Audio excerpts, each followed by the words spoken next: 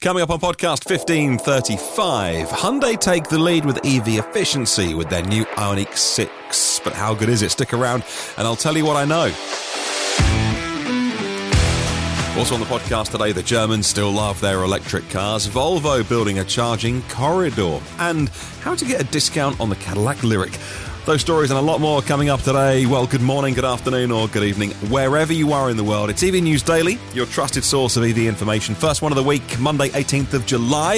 It's Martin Lee here, and I go through every EV story, so you don't have to. We'll start with news about the world's biggest EV battery maker. They're a Chinese company called CATL, and they're considering their new locations for battery manufacturing, which in itself is a great piece of news because we want more batteries to be made. That means more EVs, right?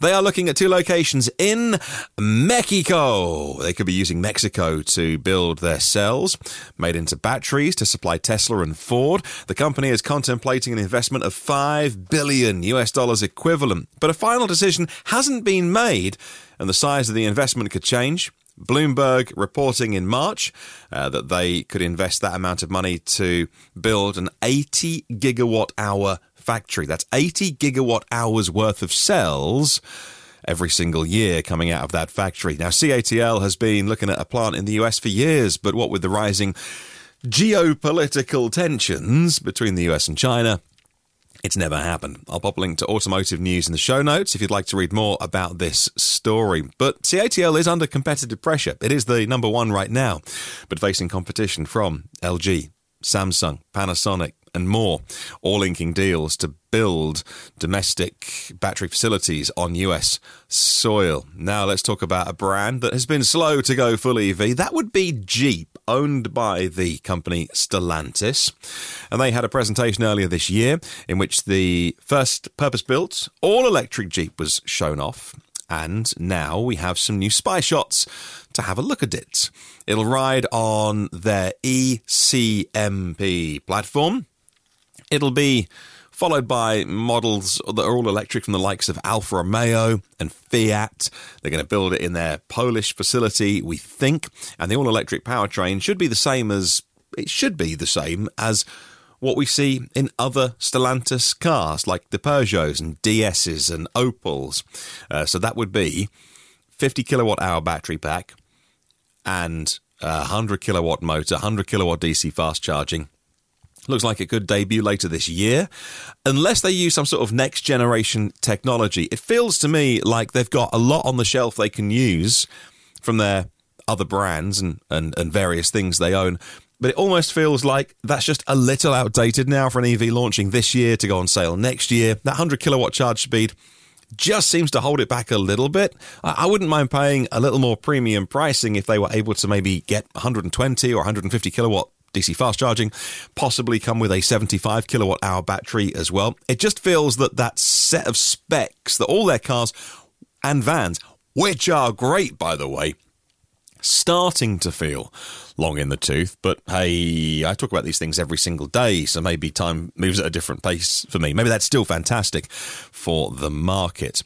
I'll pop a link to Motor One in the show notes where they've got a picture of that de-camouflaged Jeep, which is about the size of a Renegade, a bit smaller than a Renegade, if that makes sense to you, which will be really, really interesting in terms of the pricing and where it fits in the marketplace. Now, headline story, and that's Hyundai taking a leap with EV efficiency. I talked about the IONIQ 6 a couple of times recently when the first set of YouTube videos came out a couple of weeks ago, and then they did a sort of official unveiling last week on Thursday. But one of the things that passed me by at the time, tut, you think I've never done this before, was to take a look at the efficiency. So if it comes with a battery of 77.4 kilowatt hours, say it's got the same size battery as the Hyundai IONIQ 5. For the IONIQ 6, they gave the range figure being well over 300 miles, and you start to have to think, hang on, I missed that. I missed the efficiency, because not only is it more slippery because it's entirely different to that kind of blocky 8-bit retro styling, it's still got those pixel themes in it, but it's a slippery beast, the IONIQ 6.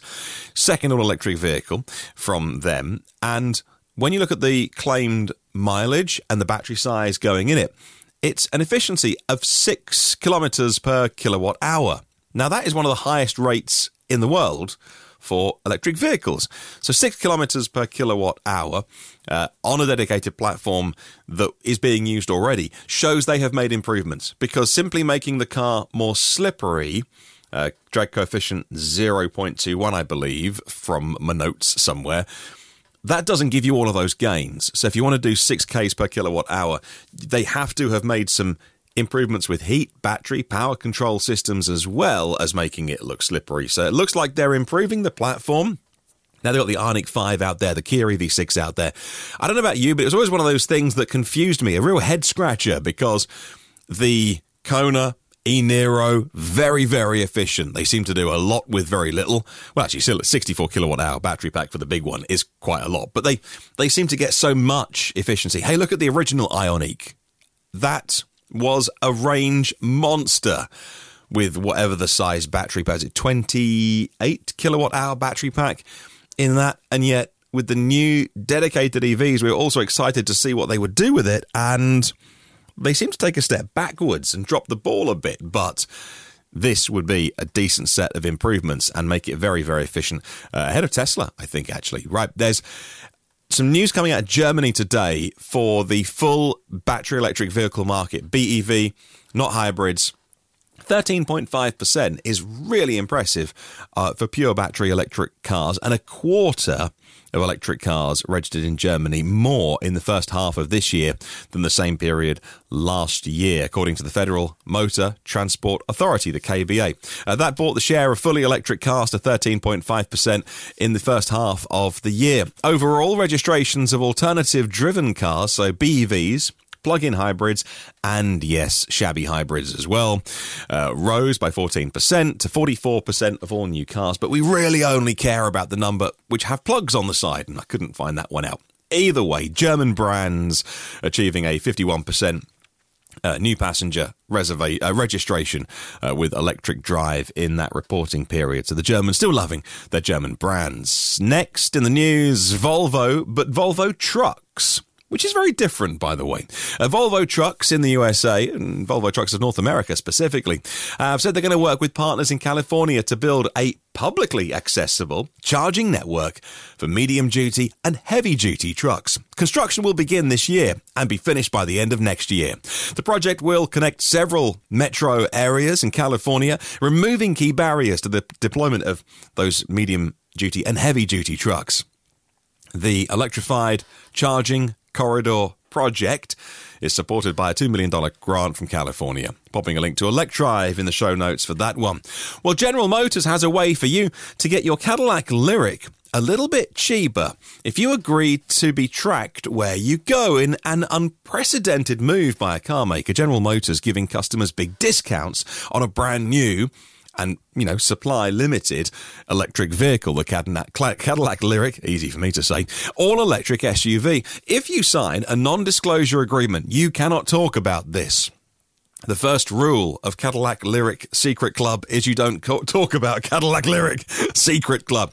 But you get $5,500 off the purchase or lease price of the Lyriq if you agree to be tracked. Now, GM clearly want to see how you're using the vehicle, how real, not just test drivers, not just people within the company, not just staff and friends and family, but real EV drivers to see where they go, what they do with it, how they charge it, state of charge, how people leave it, the kind of charging they do with it. So what do you reckon? Would you get $5,500 off a car if there's a little black box from GM in the boot so they know exactly how you're driving it, what you're doing with it? The select customers, some of them have been chosen already, signing an NDA, a non-disclosure agreement. That means they keep mum about this experience of owning and driving one of the most desirable electric cars on the market. GM say, we will use this program to learn more about customer behaviours and their vehicles. But beyond that, the details of this program are a private agreement between customers and Cadillac. I'll pop a link to USA Today in the show notes if you'd like to find out more. I know that Tesla drivers get a lot of stick. A lot of Tesla hardcore fans, the ones with YouTube channels, they get a lot of stick, don't they, for basically being Elon Musk's beta testers. But that's what they are. Tesla did change so many of the rules by creating a brand everybody wants. then, well, many people wanted, then letting them be beta testers, then when stuff doesn't work, saying, well, hey, we're a Silicon Valley company, we're Tesla, it's in beta, right? So it's not expected to work perfectly. And not only did people not mind, they absolutely loved being part of that. Now, I see it a lot with FSD beta videos on YouTube where it doesn't work. It tries to drive you into a wall or down a one-way street, and the owners that have spent $60,000, $70,000 on a car and then some for FSD are going, this is amazing. I'm improving the system. I'm helping them with the mission. That wouldn't be for me. It is for some people. They love it. They love being part of that exclusive gang and doing the beta testing work. And so it seems like GM doing a version of that, I would say, but rather than charging people $10,000, $12,000 for FSD for the privilege, actually giving them a discount. So there you go. That's the power of Tesla, though. You can charge people to be beta testers, and they're grateful for it. On the way very soon, we'll talk about the ex-Tesla staff building an RV, and Aston Martin could look to Lucid or even Rimac for some help to go electric. Stick around. Those stories, they're going to be on the way. All right, now let's talk Polestar, and they won't officially debut the next one in the lineup. That'll be Polestar 3, if you've been following along after Polestar 1 and 2, until the autumn, but they are sharing pricing, which is odd. Normally we see the car, and then we get the specs, and then we get the pricing. But they're doing it the other way around. The CEO, Thomas Ingenlath, saying the Polestar 3 will start at €75,000 and finish at €110,000. And what with the exchange rate price parity, that's pretty much $75,000 equivalent to $110,000, $111,000 equivalent. That price tag would put the base Polestar in the same category as a Model Y from Tesla and a Rivian R1S, which if there is still incentives, of course, they would get the full federal tax credit incentive plus state level stuff as well. There will be several trims of the Polestar 3. Clearly, if there's a price gap of $35,000 between the base and the top. But interesting, they're giving us the pricing before we see the car. But there we go. Polestar 3 looks like it's going to be mega either way. Now let's talk about the ex-Tesla staff who want to build an all-electric RV. What started as a pet project to electrify food trucks in the San Fran area, an enterprise inspired by the generators that greeted these guys who used to work at Tesla. They're called Ben Parker, and I forget his partner in crime. Oh, Toby Kraus. They used to hear all of the generators behind the food trucks every day on their lunch break at Tesla, and they were thinking there's got to be a better way to electrify food trucks. That's evolved into a larger, more lucrative undertaking.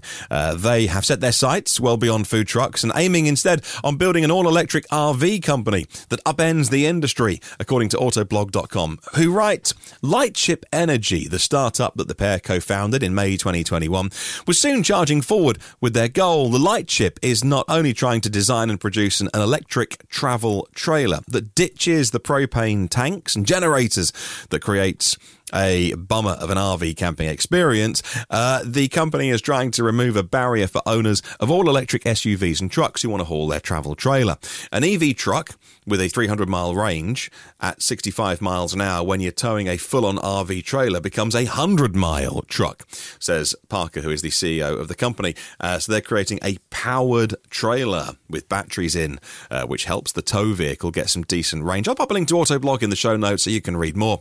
Next, Aston Martin announcing a £653 million investment to help pay back some debt, ramp EV production and develop new electric vehicles. Saudi Arabia's Public Investment Fund. Now, you may remember them from previous greatest hits as Lucid Motors and McLaren, making a £78 million investment. Mercedes-Benz also upping their stake in Aston Martin, amongst other shareholders. Now, Aston Martin is looking at other platforms to go EV. They're behind. They have cancelled one of their EV projects already. So where else can they go? Lawrence Stroll, the owner, recently mentioning three front runners, Mercedes-Benz, Rimac or Lucid. That would make sense because, well, the Saudi Arabian fund, big investor in Lucid, putting a production facility in Saudi Arabia to make Lucids, and maybe, I don't know, Aston Martin's in the Middle East. You never know, but they'll look at one of those companies to probably piggyback and get a bit of a head start or to catch up with the Aston Martin all-electric. Next, another state going electric with the public federal money. It's almost like a daily podcast topic. This time it's Arizona. The state of Arizona unveiling their plans for the EV vehicle infrastructure plan. Using part of that $5 billion of the federal money under the program, Arizona gets $76.5 million over 5 years to create these chargers along I-17, I-10, I-8, Interstate 19, and that's been designed with high-powered chargers every 50 miles within 1 mile of the interstate, with at least 4 of them at each location.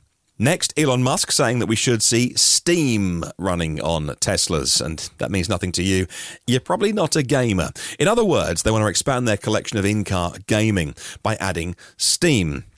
He was on Twitter replying to a tweet saying they're making progress with integrating that demo next month. They already offer a number of games in Tesla Arcade. You can play Cuphead or Sonic. And the thing is, Tesla, like many things they promise and often deliver on, it's just the timescale gets a bit wobbly, because we were promised Cyberpunk 2077 and we were promised The Witcher on new Model S, Model X vehicles. It comes with the AMD Ryzen processor, AMD GPU as well, and yet, yeah, we don't see too much progress being made there. So by adding the Steam platform, that could help Tesla add some games to those cars. They're also staying with Tesla in Texas, asking their drivers to avoid charging. In Texas, Tesla asking their owners to avoid charging vehicles in peak demand hours. A recent heat wave putting much stress on the Texas power grid.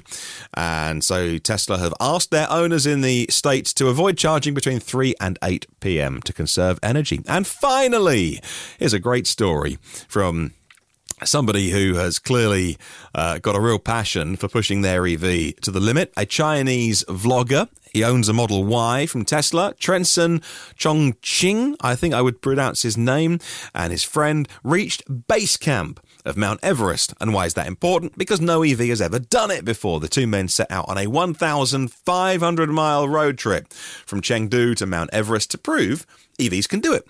They extensively modified their Model Y for the trip, and they also took along a Model X to see if both cars could survive the harsh high-altitude conditions, the rough terrain, and it didn't stop them. Camp mode ensured they could sleep in their cars comfortably overnight, as there were no hotels, and after 5 days they reached their destination, base camp of Mount Everest, altitude of 5,200 metres.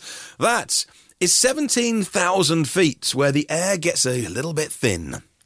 And both vehicles, of course, ran perfectly. A remarkable feat, says Inside EVs, for both Teslas and electric vehicles in general. And that's your podcast for today. Question of the week takes a wee break right now, but it will return shortly.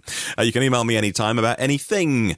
Hello at evnewsdaily.com is my email address. Thanks to our premium partners, Phil Roberts of Electric Future, Brad Crosby, thank you, my friend, Porsche of the Village in Cincinnati, Audi of Cincinnati East, Volvo Cars of Cincinnati East, National Car Charging on the US mainland, and Aloha Charge in Hawaii. If you want some charging hardware, that should be your first stop. Derek Riley should be your first stop on YouTube for watching great EV reviews on EV Review Island, and Richard at rsev.co.uk should be your first stop for buying and selling EVs in the UK. Octopus Electric Juice are the only ones you need when you do stop. They make public charging simple with one card, one map, and one app. And when you want to stop and have a break for maybe a week or a weekend, check out millbrookcottages.co.uk. 5-star luxury cottages in Devon that'll charge up your EVs while you're there. Have a good and see you tomorrow. And remember, there is no such thing as a self-charging hybrid.